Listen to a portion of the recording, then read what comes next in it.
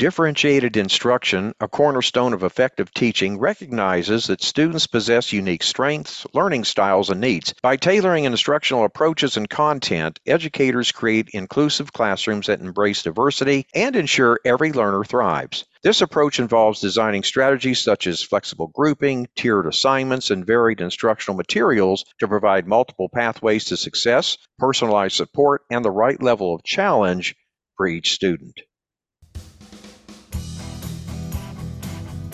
Welcome to episode 139 of the Teacher Rockstar podcast, a place where tips and strategies critical to the new teacher are discussed.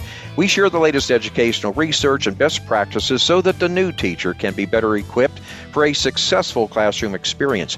I'm your host, Steve Hiles, and today's episode, we're going to be talking about taking a deep dive into differentiated instruction with our special guest, Dr. John Schembari. But before we get into today's topic, I have a question for you. Are you a brand new teacher that just graduated from college? Would you be interested in having somebody to mentor and guide you as you transition into the classroom? Well, stay to the end of this episode, and I'll provide you with a link to learn how you can. Also, I want to mention that you can find us on YouTube. Simply go to the search bar and type in @TeacherRockstar and check us out over there. Okay, let's dive right in. Today's guest, Dr. John Schembari, is an improvement coach through which he supports teachers and school leaders by performing on-site evaluations, identifying data-informed trends, reviewing curriculum assessment materials, creating improvement plans, coaching individuals one-on-one, developing and delivering group trainings to educators, and implementing evidence-based instructional strategies that improve teaching practices and increase student learning. John's areas of specific interest include the facilitation of professional learning communities and educator affinity networks, implementation of project-based learning, and the development of teaching practices that promote student engagement, equity, and inclusion. Raised in New Jersey, he received his undergrad degree from the University of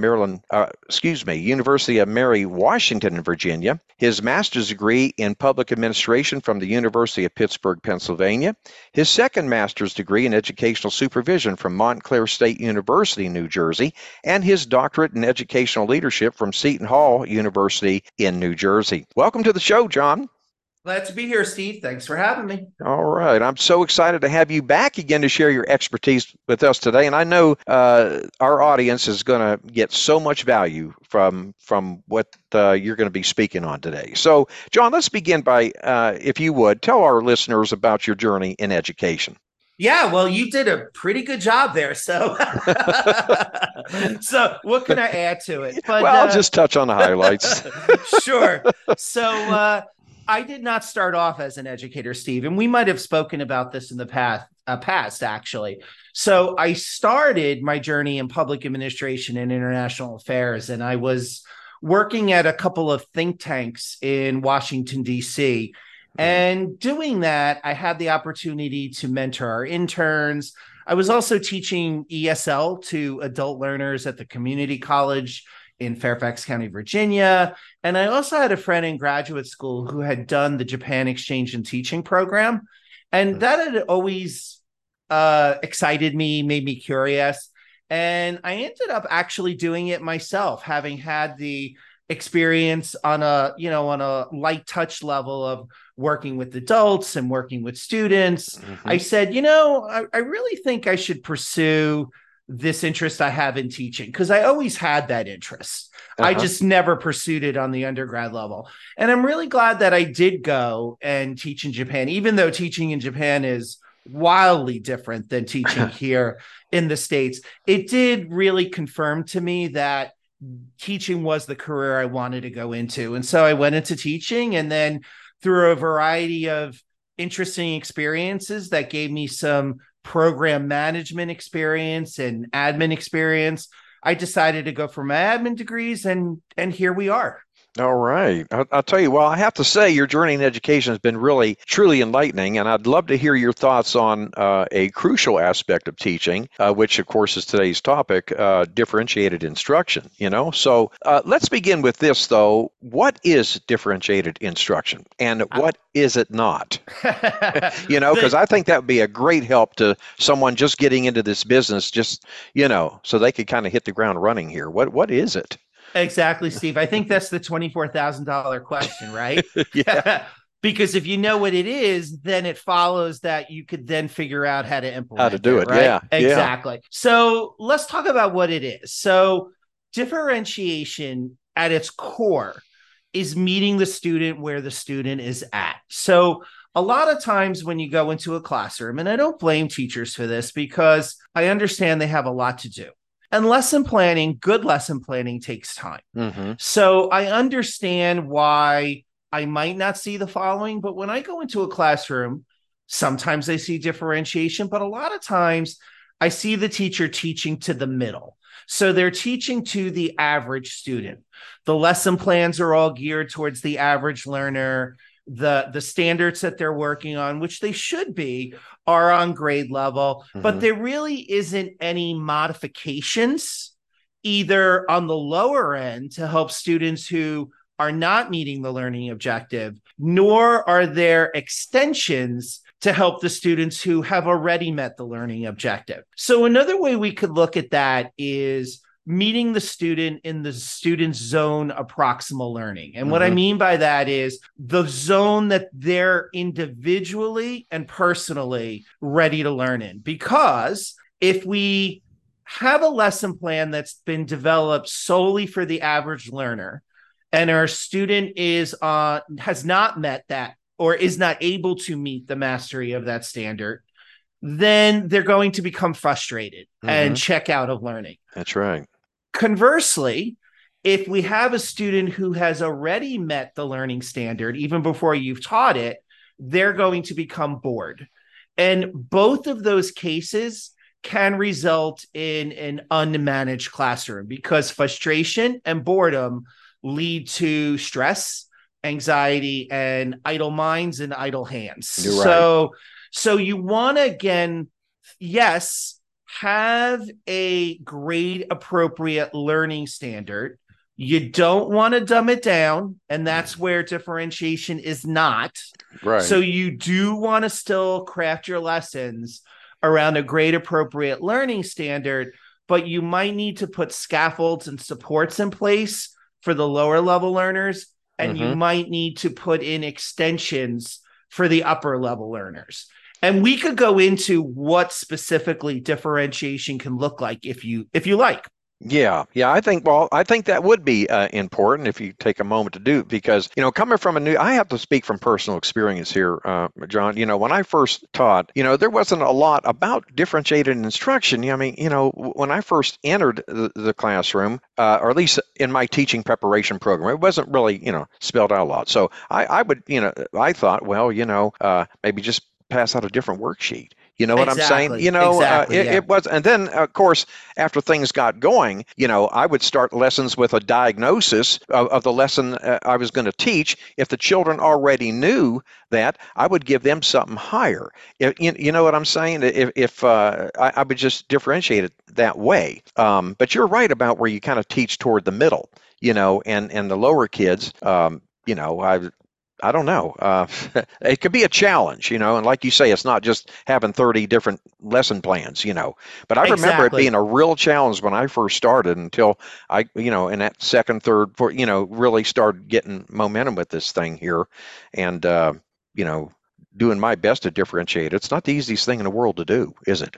It is not. And actually, your experience as a new teacher or as a teacher was not that different from my own, because I believe when we came up in the teaching profession, the thought was the student accommodates to the teacher. Mm-hmm. The teacher is the one with the knowledge. Whereas thankfully, we're seeing a shift in the 21st century into realizing that teaching isn't about the student accommodating to you as the teacher. It's about us figuring out how we're going to transfer the knowledge that we have to them. Right. So it's Yeah. really about personalizing the instruction. So I just wanted to loop back to what you were saying there. So don't feel bad. I believe I was trained the same way. Mm-hmm. And that's a very 20th century way of teaching. So again, I'm glad that as we move well now into the 21st century, we're seeing that shift to personalizing instruction for students. So I just wanted to highlight on that. And then another thing you said that was really interesting, and we could talk about this a little bit later in terms of how we differentiate. I Mm-hmm. think you were right on the money. yes, when you're starting a new unit, or more so when you're starting a new unit rather Right. than a lesson, Mhm. doing that pre-assessment to figure out where your students are, who's above, who's at, and who's below Right. standard readiness, and then making those accommodations as necessary. So we could talk about that a little bit later, and we could even talk about how to ramping up differentiation beyond just the worksheet.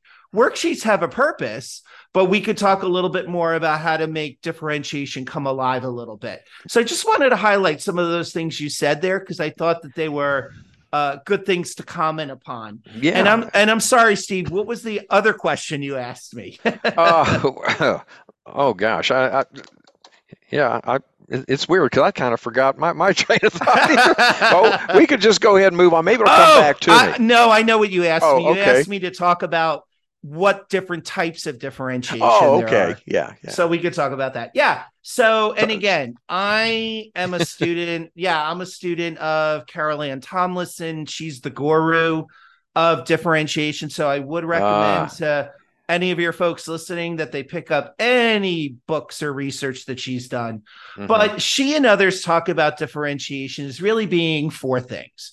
You could differentiate by content, you could differentiate by process, you could differentiate by product, and you could differentiate by learning environment. So what we mean there is when you differentiate by content, you're changing up the materials that you're giving students to use. right. So maybe you're giving them an article that's a little more complex or an article that's a little less complex linguistically. hmm Process is you're differentiating how students are learning the information. So maybe on one station, they're learning information, in rotations. And so some of the kids are working independently doing rotations. hmm And maybe you're taking those lower level kids and doing more direct instruction with them, while the other students who are more proficient are doing something more independently. So that could be an example of how you're mixing up how students are learning the information. Right. hmm Product is all about how we're assessing our kids. And another thing I think that was common when we were coming up in the field, Steve, was you gave a paper and pencil test at the end of the unit. Yeah. Yeah. And I'm not saying that's bad. And I Yeah. mean, you do still need to prepare kids for those because Yeah. that's what a lot of our state and federal testing still is all about. Yeah. Yeah. But differentiation by product is also about having alternative assessment, authentic assessment, giving hmm kids choice Yes. in how Yes. they show you they understand a concept. So, not just having a paper and pencil test, but maybe one student creates a poster and another student creates a podcast. Those are just some very Yes. simple examples. hmm And then lastly, the learning environment. I'm not saying you want to always have students teaching or students, excuse me, working in groups if they, are very gregarious, nor does it mean you want to always have students working independently if they prefer to work alone. But a diverse learning environment is one that allows students to learn in different ways at different times in different means. Yeah. So, Okay. teachers that have a cozy chair and a classroom library where some students can sit and work, Or or bean bags. exactly, Yeah. or maybe they have another table that's for students that want to collaborate. That could be an example of differentiation by learning environment. Yeah, absolutely. Well, then, now this might seem like I don't know, a question why you would even have to ask it, but why is differentiation important in the first place? I mean, Sure. yeah, I mean, I know it might seem like, well, it should seem obvious, but what's your take on that? Why is it Definitely. yeah, important? Definitely. Yeah, definitely. And we already actually talked about it a little bit, Steve. And that hmm is, if your students are frustrated, they're going to get anxious, upset, and it's going to actually turn them off to learning. hmm And if you, don't increase the complexity or the rigor for students who've already met the standard, they are as well are going to get mad and angry and become discipline issues. And it's important, even beyond just managing your classroom. If the goal is student growth and achievement, we need student growth and achievement for all of our students. I think another thing that I'm glad we're starting to see change in education, Steve, again, when we came up, accountability was how many of your students are proficient in math or ELA. And while that is still important, I'm excited that when we evaluate schools and we assess the quality of instruction that students are receiving, that we are actually looking at student growth as well as achievement. And let me explain. So if you have students who are in the 20th percentile, very low, and within 1 year of instruction with you, they're now at the 50th percentile. They're still not, I would say, proficient, but that's a 30% growth in 1 year. That needs to be accounted for and celebrated. So you need to differentiate so that way your students who are below mastery can start reaching mastery and actually learn the content. You know, we talk a lot about having to get through the curriculum as educators, but what's the point of getting through curriculum if we've lost half of our students along the way? Yeah, that's the thing I've always, had heartburn with. You know what I mean? How much of the yearly curriculum could you really, to me, I've always felt, well, whatever you teach well. Okay. Exactly. And Exactly. you may not get to 100%, but I mean, I would think if you got to 90%, I mean, I realize you got to teach something. I mean, you can't just, just focus on one skill the whole year, but it would seem like to me that, 90%, if they knew what they know well, that would be good enough. Exactly. And then a little bit later, if I don't remind myself or remember to say this myself, let's talk about how you can figure out which standards to teach based on where your students are in their academic journey. So hold that thought.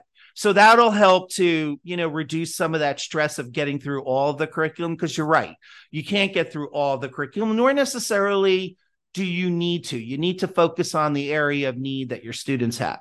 Yeah. On the other end, the other thing I was going to mention was I talked about those kids and the importance of scaffolding and differentiation for the lower level kids, but even for your upper level kids, if we are going to be looking at growth, the other issue that you sometimes see in schools, and I've been a consultant in schools where this has been the case, where even though most of the schools I'm brought into are schools where they have more needs to help students on the lower end, occasionally I am brought into schools where most of their students are on mastery or above, but there I'm brought in to help those teachers help those students also achieve growth when you're not talking about needing to see a 30% growth in achievement, but if a student's at the 90th percentile, how they can actually still help them grow so they're providing value add and getting them even to like a 95%. So growth is important even for your upper level students. Otherwise, why are we even bothering having them in your class? That's right. It always seemed like the kids that were really, I'm not saying overachievers, but were maybe borderline gifted or gifted, in fact, they were just subject to, teachers teaching in the middle. Exactly. Exactly. And then to your point, Steve, before when you were saying pre-assessing, the other thing we need to be careful about with differentiation, and you just brought this to my mind, was in a way, and I don't mean offense by this, labeling our students as low or gifted. And I realize I was doing that in this conversation too, because a student can be gifted on a certain standard in a certain subject. That's right. So when you are doing that pre-assessment before a unit, that can help you place your students in their appropriate instructional grouping and not just automatically assuming, oh, these students are low or these students are gifted, right? It changes. And that's another reason why we need to differentiate on an ongoing basis. You mentioned, why is it important? This is why it's important, because no one is gifted in everything and no one is low in everything. That's right. And we need to dial that up or dial that back based on the needs of the students in meeting a particular standard or learning target.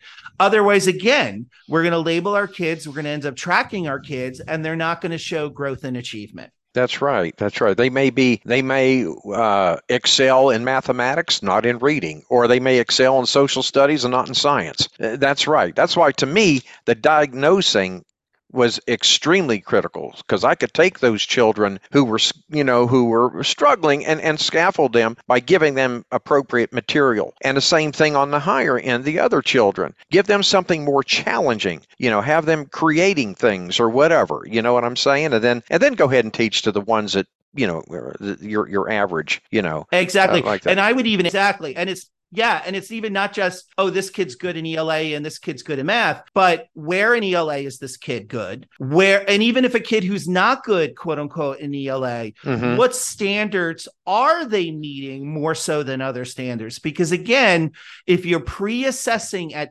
the beginning of every unit, Uh-huh. you could differentiate by every unit and not just differentiate at the beginning of the year. Because again, we want to avoid tracking our students, right? Yeah. So we want to be ready to give our students the instruction they need at that moment in time. So I agree with you. It is about realizing some students are gifted in math and some students are gifted in ELA. But differentiation is also realizing that we even have individual strengths and areas for growth within every subject area. Mm-hmm. And we need to differentiate based on areas of growth as well as areas of strength within each unit, if that makes sense. Yeah, yeah, it does. Well, let me ask you this, John.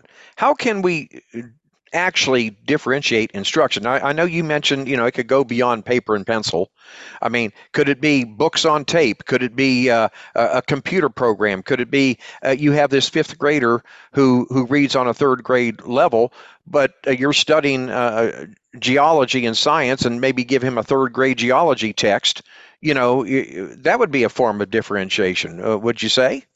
Yes, all the above. So Mm-hmm. this is what I would recommend. So if a student is, let's talk about students below target, and then I'll talk about students above target. Mm-hmm. So for students below target, whether you're a math teacher, an ELA teacher, a science teacher, social studies teacher, a lot of times they're below target because of their literacy, right? Mm-hmm. So it's about providing linguistic scaffolds.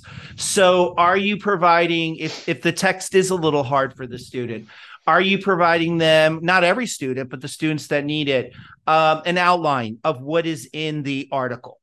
Are you providing students with Cornell Notes, which is a specific note-taking format Mm-hmm. where you as the teacher could even scaffold or give students parts of their notes beforehand to help keep them on target? Are you giving your students an annotation code when they're reading? So they're not just highlighting everything in yellow, but maybe using one highlighter for the central theme and another highlighter color for main points. Are you giving students summary frames, asking students to summarize what they just learned? And even if they can't write a full summary frame on their own, are you giving them models? Are you showing them exemplars, and then maybe even doing fill in the blank for your lowest level learners? And then even for math, let's talk about math and Mm-hmm. science. Are you providing an anchor chart for the steps of the process? Are you embedding the vocabulary in each step? And are you truly highlighting what students need to do at every step of solving that problem or undergoing that experiment?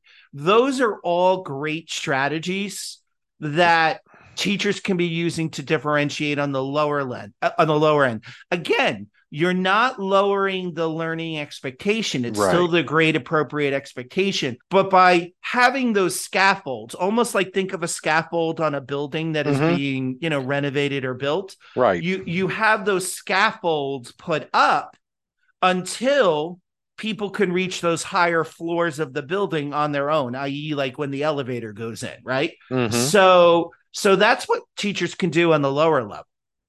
And then on the upper level, yes, you could give them more complex reading texts.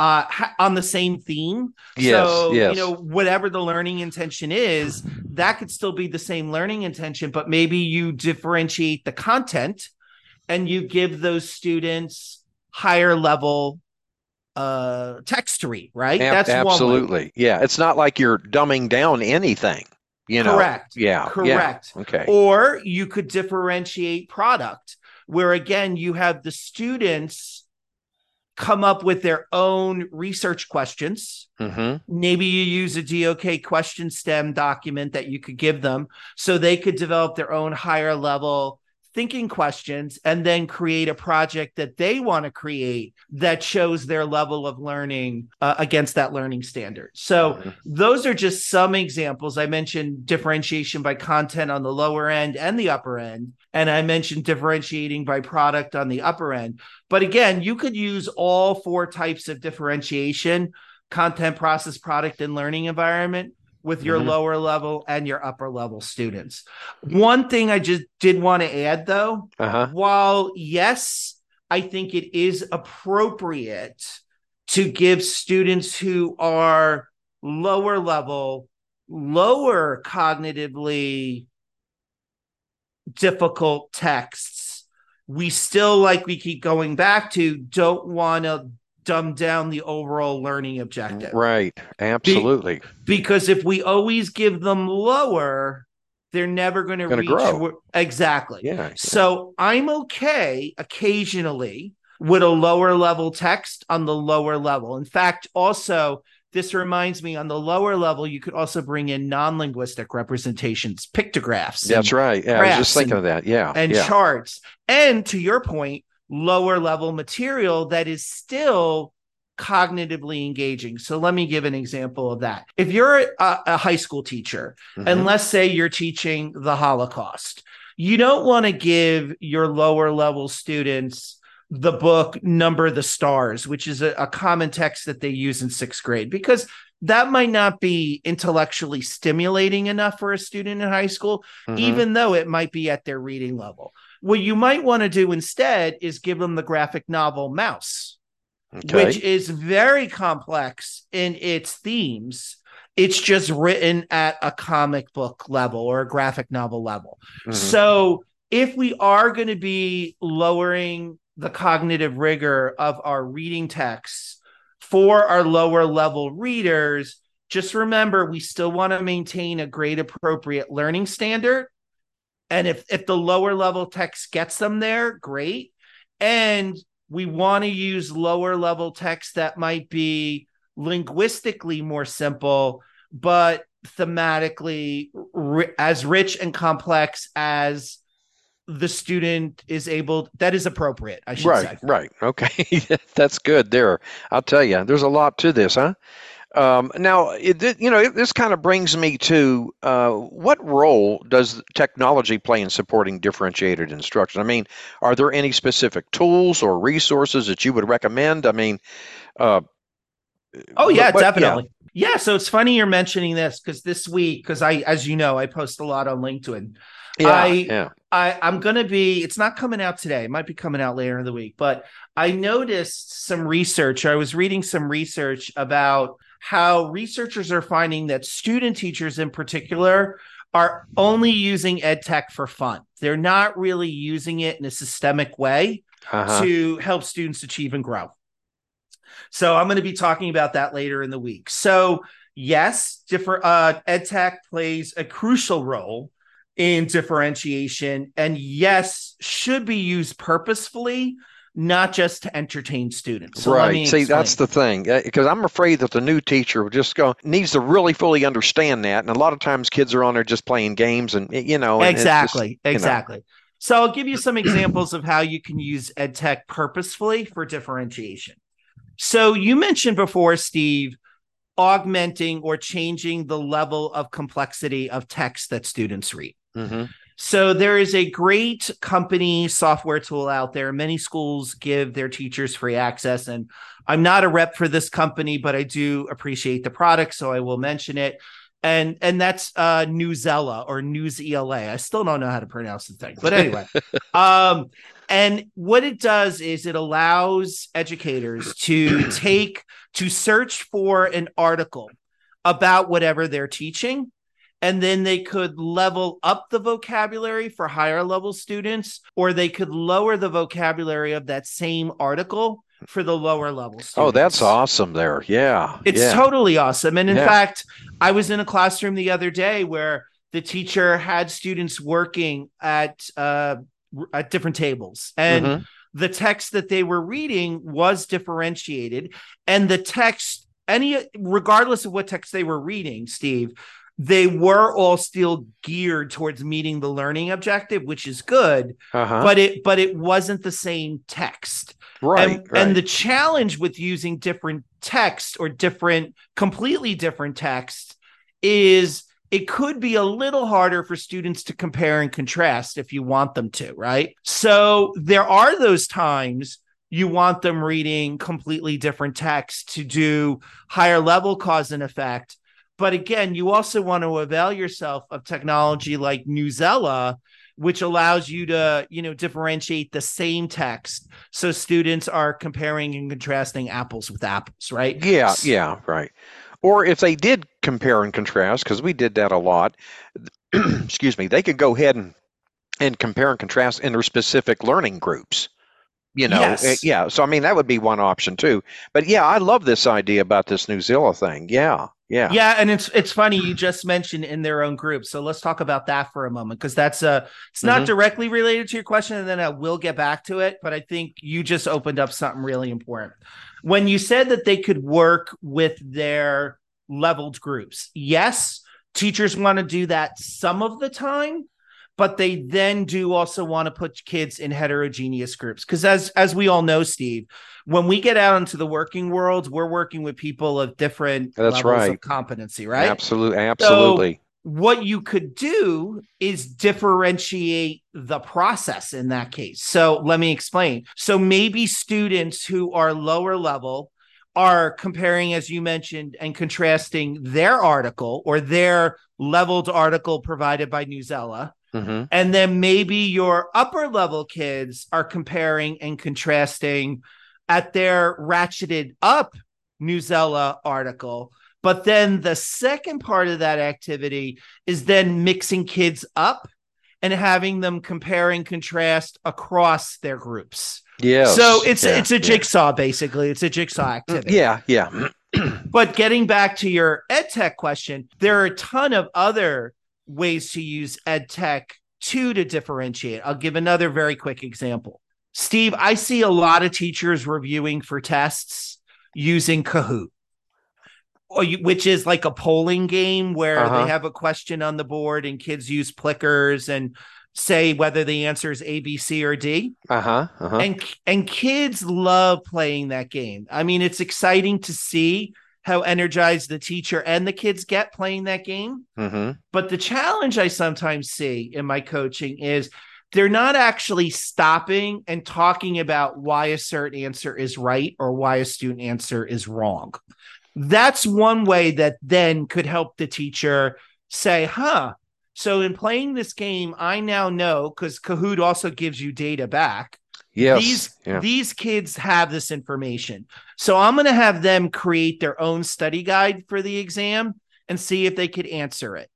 But these kids over here didn't get anything right. So before I give this test, while those other kids are crafting their own study guide, I'm going to work directly with this group of kids, give them a study guide based on what they got right and wrong in this Kahoot game, and then I'm going to give this test.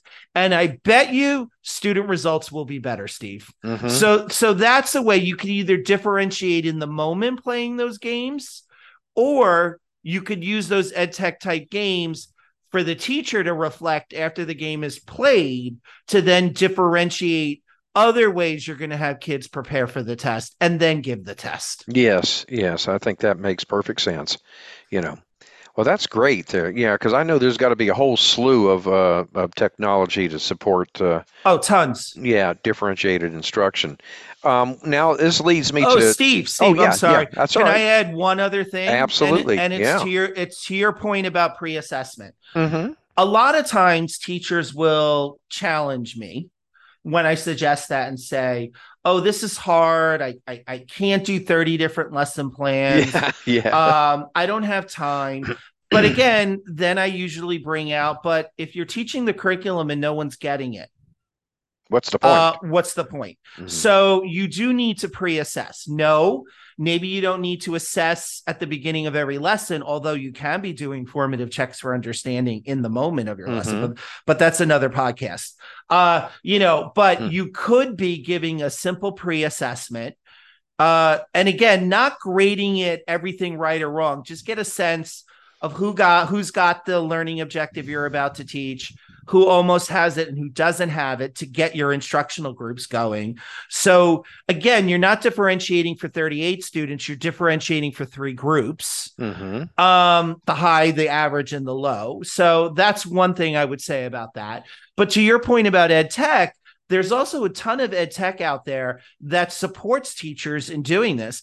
I was a facilitator for a while with NWEA, and I used to support schools in using map growth assessments. Hmm. And I mean, again, I no longer work for the company, but I do still value that product or that service, I should say, Uh-huh. because and that's diagnostic testing that students could take at the beginning of the year, the middle of the year, and the end of the year.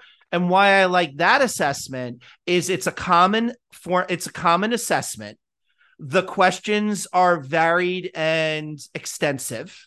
Uh-huh. It's a leveled assessment. So as students get the questions right, the assessment gets more challenging. And as they get the questions wrong, it gets easier. So not only does it give students and teachers a good understanding of where they are in their journey towards meeting standards, then through its various reports, it could actually help teachers differentiate the instruction based on where your kids are falling in certain groups. Yeah. Now, Yeah. that's NWEA. A lot of schools I work with also use iReady, which is a similar ed tech tool. So again, you could even be using ed tech to really help you with this pre and post assessment that you brought up. Yeah. Well, the thing I was thinking about too, before I taught a brand spanking new lesson, no matter what subject it was in, I'd always start with diagnosing because, I just didn't want to bore my kids. And if a child already knows what you're about to teach, why waste their time? I give Exactly. them something more challenging, up their game, and have them produce something for me uh, that goes back to your types of differentiation, product, so that's where I was coming from because I did not want any child to be bored. I mean, it was Exactly. all the children all the time. Period. That's was like my motto. But anyway, No, uh, you're exactly right, Stephen. If I was a parent of a student who had met the learning target, uh-huh. and I learned that my student was either waiting on other students before their needs were met, Mm-hmm. or the other thing I often see, and it's okay in moderation, but I think it's done to excess when teachers have students who have met the learning target teaching the other students. Yeah. It's Yeah. okay. Research shows that teaching others really helps us learn our information. I Yeah. get But that, but not all the time. yeah, not 100% of the time. Yeah. Yeah, you're right. Absolutely. Because their needs need to be met as well. So Exactly. yeah, Where's their growth? that's Where's their right. That's continued right. achievement? And, Yep. yeah. Mm-hmm. And let's see. And sometimes you look at test scores and you could tell, well, you're not teaching to the high level children. You could look at their test scores and say, well, that's what's wrong. But anyway, that's another topic there in Well, itself. But actually, very quickly to add on to that, to piggyback on what you're saying, Steve, hmm. yeah, a student might be advanced right now, but if you don't do anything to continue helping that student grow, that student might stagnate and eventually fall behind. Yeah, yeah, yeah, yeah. And that And wouldn't it be and it, cool. and it happens. It happens because kids get bored, they check out, and then they stop growing. Hmm. So Differentiation is about both ends, not just the lower end. It's about the higher end as well. Yeah, Definitely. that's right. Now this is a biggie here. How does artificial intelligence factor into differentiated instruction? And what potential benefits or challenges does it bring to ensuring equitable education for all kids?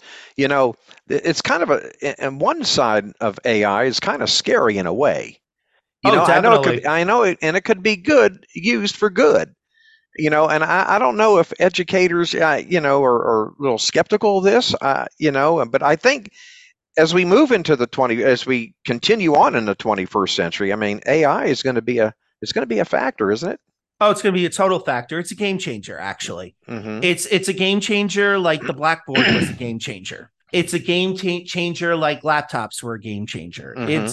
It's a game changer like cell phones are a game changer, which is Yeah. also another whole podcast. Yeah. But but to answer your question first, let's talk about how AI is going to change instruction in general.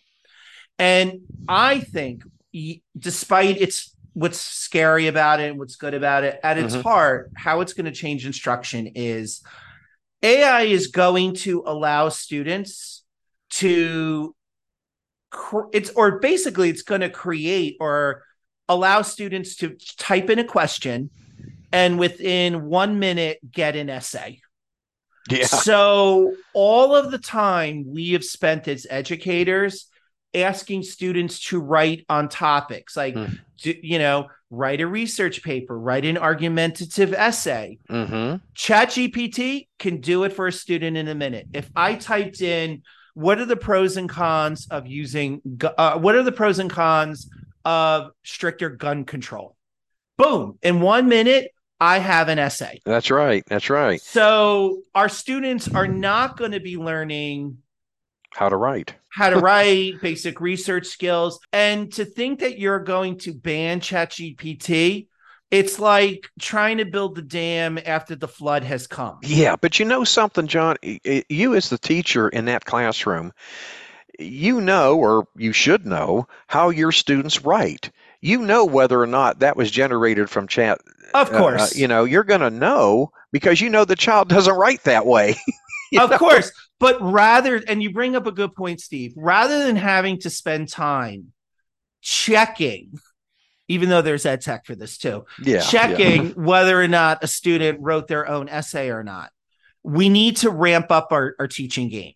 Rather than having them write the argumentative essay on whether gun control is a good thing or not, have them compare and contrast multiple essays talking about whether or not gun control is effective or not effective. So really getting students to synthesize and evaluate, curate, collect, disseminate information. That's the next step. That's Bloom's higher order taxonomy. Yeah. That's what we have to start to do in teaching overall, because ChatGPT is going to allow that lower level learning to occur. It's not yet able to do the synthesis, right? Although I did a test, Steve, I compared just for myself, I wanted to compare two playwrights. And it did a pretty good job. And I tried to compare two wildly different playwrights. So I compared Shakespeare with, I don't know how to pronounce his last name, Laboute, who's modern, and Shakespeare, who's classic. You can't ask for two completely different playwrights. Oh, yeah. I'm sorry, Steve, go ahead. No, that's all right. I was just going to say, the chat GPT only covers up to, I believe, 2021. So, correct. Yeah. Well, what it did give me a pretty good idea of how Shakespeare thinks about theme A and how Laboute thinks about theme A. But it didn't do a very good job of giving exact evidence of where in the text it's like how do I know that's true? The student would still need, at least in the current configurations of ChatGPT, would still need to go in and then cite the evidence to support a claim, which is, again, higher level rigor. Right. right? Yeah. So we got to step up our game in general. Now, in terms of differentiation, I do think that, how I would do it is, we mentioned before having higher level kids ask their own questions, right? Right. So maybe they ask their higher level questions to chat GPT. Mm-hmm. They get a basic printout of an essay, and then they go and they look up actual evidence to support their claim. Yes. That could be a way we differentiate on the upper end. Mm-hmm. And I'm Mm-hmm. sorry, Steve, you No, want I to was get just a going to word say in? because a lot of yeah, because a lot of the resources need to be checked out on there.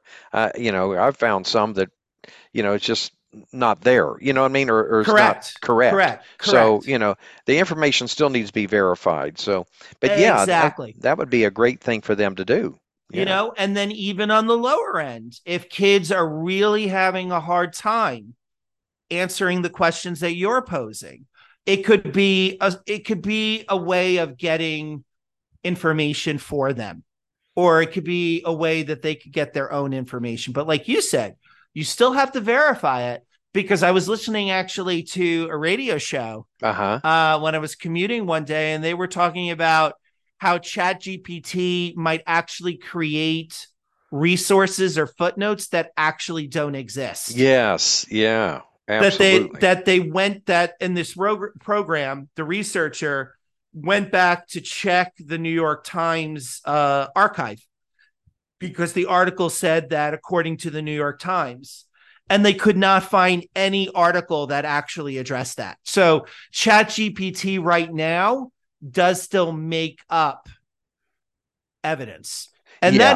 that's a concern. And I'm sure probably as we go along, this thing goes along further, it'll get better and better. But still, yeah, there's that's something that has to be used, with discretion. I would suggest, and kids need to know that everything they see on that still needs to be verified. It don't mean it's 100% accurate, So Exactly. So yeah. verifying is taking it to the next level. And Hmm. then again, having students compare and contrast and evaluate information is taking it to the next level. Yeah. Okay, great. And I wanted to kind of backtrack a little bit. When you said remind you about what standards should in fact be taught. Oh, yeah. Thanks, Steve, because Yeah. I forgot. Yeah. So thank you for telling me that. So, yes, curriculum, like when you look at the Common Core state standards, if you're in a state that has the Common Core, Uh-huh. or let's say you're in a state that doesn't have the Common Core, but you're looking at if you're in Texas, looking at your Texas standards, right? Mm-hmm. Whether it's ELA or math, there are a lot of standards and that you have to meet. And a lot of times a standard cannot be taught in one day. It has to be broken down into its component parts, because a standard could be very extensive. Like I'll give a standard in ELA. One standard is students will be able to identify figurative language. Well, my God, there are like 20 different kinds of figurative language, right? You Mm-hmm. cannot do that in a day. You have to break down your standards. So for those of your listeners who are aware, some of your listeners might have heard of the concept of unpacking standards, or Yes. Yeah. taking a standard and unpacking it by content that kids need to know and skills that kids need to know, right? Larry Ainsworth is a great resource for how to do this. Although, Steve, if anyone goes online and looks up unpacking standards, there are a lot of templates online on how to do that. So Yeah. Yeah. that's the first thing. You got to, know your standards and know how to unpack them. But again, if you are using formative assessment, whether NWEA, iReady, your own pre-assessments, last year's state assessment results, you can get a sense of what standards your kids have met, which standards your kids have not met, who amongst your students met the standards, who amongst your students did not meet the standards. And then you could also think about, well, of the standards that our students, for the most part, have not yet mastered, and you want to look at it in terms of the standards you're about to teach. So in terms of the standards I'm about to teach, which standards are my students already showing some knowledge of, and which standards are my students not really showing much knowledge of? Right. The ones that they're not showing much knowledge of, let's look at those and let's prioritize those standards based on a couple of things, based on which standards are tested more by the state or the federal government, and which standards are building block standards for the next thing. Those are the standards that kids are not meeting that you then want to concentrate on. And those then become your power standards. Yeah. And those are the standards then you concentrate on and then differentiate from, if that makes sense. Yes, it does. Absolutely. Let me ask you this now. How can parents and caregivers be involved in the process of differentiated instruction to support their kids' learning at home? Sure. Yeah. So if for one example, well, actually, I think this is the responsibility of the school, Steve.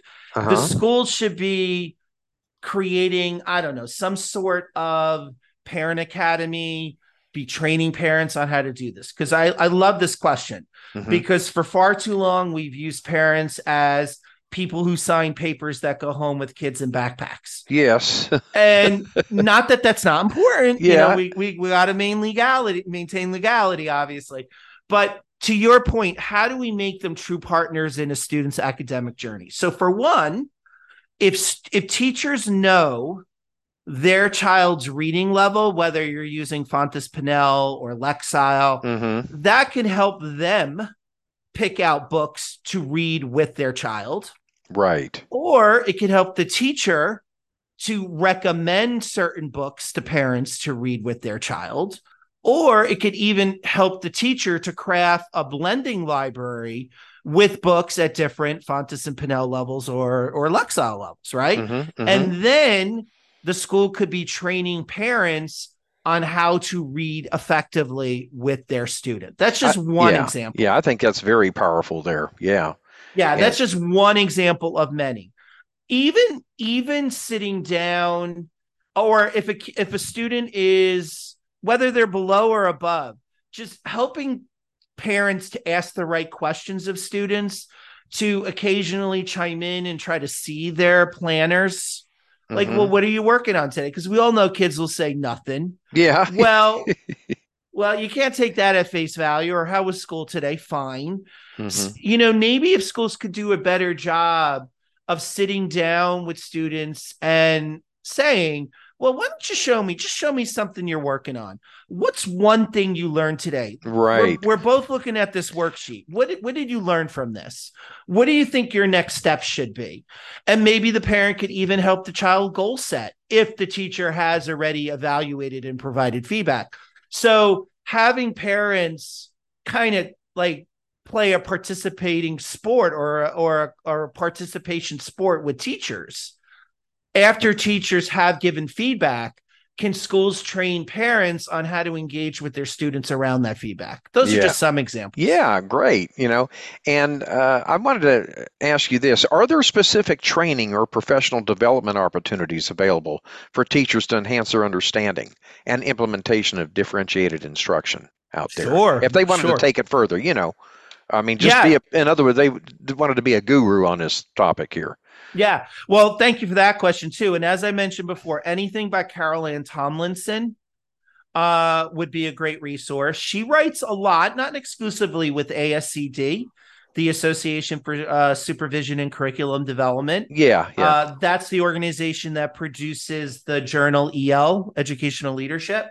So I recommend those resources. I'm also going to recommend a newsletter that I subscribe to. And you might even subscribe to this, Steve. I don't know. But Mr. Kim Marshall produces the Marshall Memo. And this memo comes out every week. And it's his summarizing or his cliff notes, if you will, on all sorts of research and journal articles that came out in education the week before.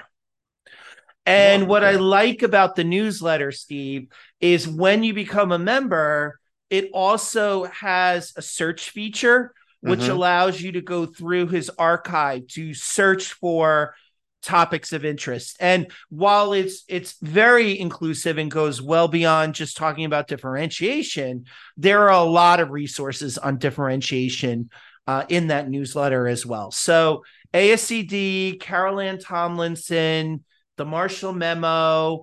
I'll also recommend Kim Marshall's colleague, Jen David Lang. She produces The Main Idea, which is a similar concept that comes out monthly about latest books in education research. So again, again, not exclusively differentiation, but I know a lot of the books that she has summarized have dealt with differentiation.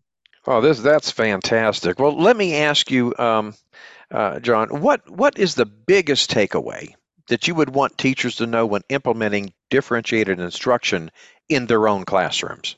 What would that be? And it's going to tie back to what you just asked me about resources. One other resource I just want to get in there is the book Driven by Data. And that's by Paul Bamberg Santoyo, because the biggest takeaway that I want people to leave with is differentiation needs to be purposeful and you need to base it on data. You have to do that assessment so you can move kids into differentiation when they need it and out of differentiation when they don't need it. That's my biggest takeaway. That's my takeaway for others, if that makes sense. Yeah. Okay, great. Anything else to add on that? No, I think we covered a lot. What else did you want to talk about? Well, I'll tell you what, I just want to know where folks can go to connect with you. I mean, you're just kind of like a wealth of information here. I'll tell you, you want to share your website or where they can, touch base with you? Definitely. So I'm going to recommend, or I'm going to suggest 2 ways you can reach me. Yeah. So folks can definitely reach me on LinkedIn. My profile is John Schembari, EDD. Like I said, I'm writing there constantly, wanting to contribute to the dialogue in education. So hopefully that's proving useful to folks. So follow me there, reach out to me there. And I also am a member of the Work It Daily Executive Influencers Club. Now, this is a club of not just educators, it's executives in any and all fields, but I do also post my long form articles there. Okay. So you could also see my content and reach out to me at Work It Daily. All right. Fantastic. John, I want to thank you so much for your taking time out of your busy schedule to share your expertise with us today. I know there is no doubt in my mind that our audience here is gotten, a wealth of information here today. Okay. And I'll tell you, I look forward to having you back on a show again at some point in the future. And have yourself an awesome day, and we'll talk soon. Thanks, Steve. I'd love to come back. So whenever you want me to come back, just let me know. Okay, great. Well, we have come to the end of today's episode. And at the beginning of the show, I mentioned if you'd be interested in having somebody with you every step of the way to guide and assist you as you transition into the classroom, and that I'd provide you with a link to learn more. Well, here it is. You can go to tra.teacherclassroomresources.com. That's tra.teacherclassroomresources.com. And I want to thank you for listening to the Teacher Rockstar Podcast. I'm your host, Steve Hiles. And should you have a topic that you would like me to address on the show, shoot me an email. I personally read every single email that comes in, and I really would love to hear from you. When you get a moment, visit our website and subscribe to my newsletter for the latest educational research, best practices, and unadvertised free bonuses. Go to teacherclassroomresources.com. And don't forget to subscribe to us at the Teacher Rockstar Podcast. And if you'd like to support us, please feel free to share our podcast with others. Post about it on social media. And if you feel comfortable doing so, leave a rating and review. That would be greatly appreciated. Thanks again. We'll see you same time, same place next week. And remember, my friend, you got this.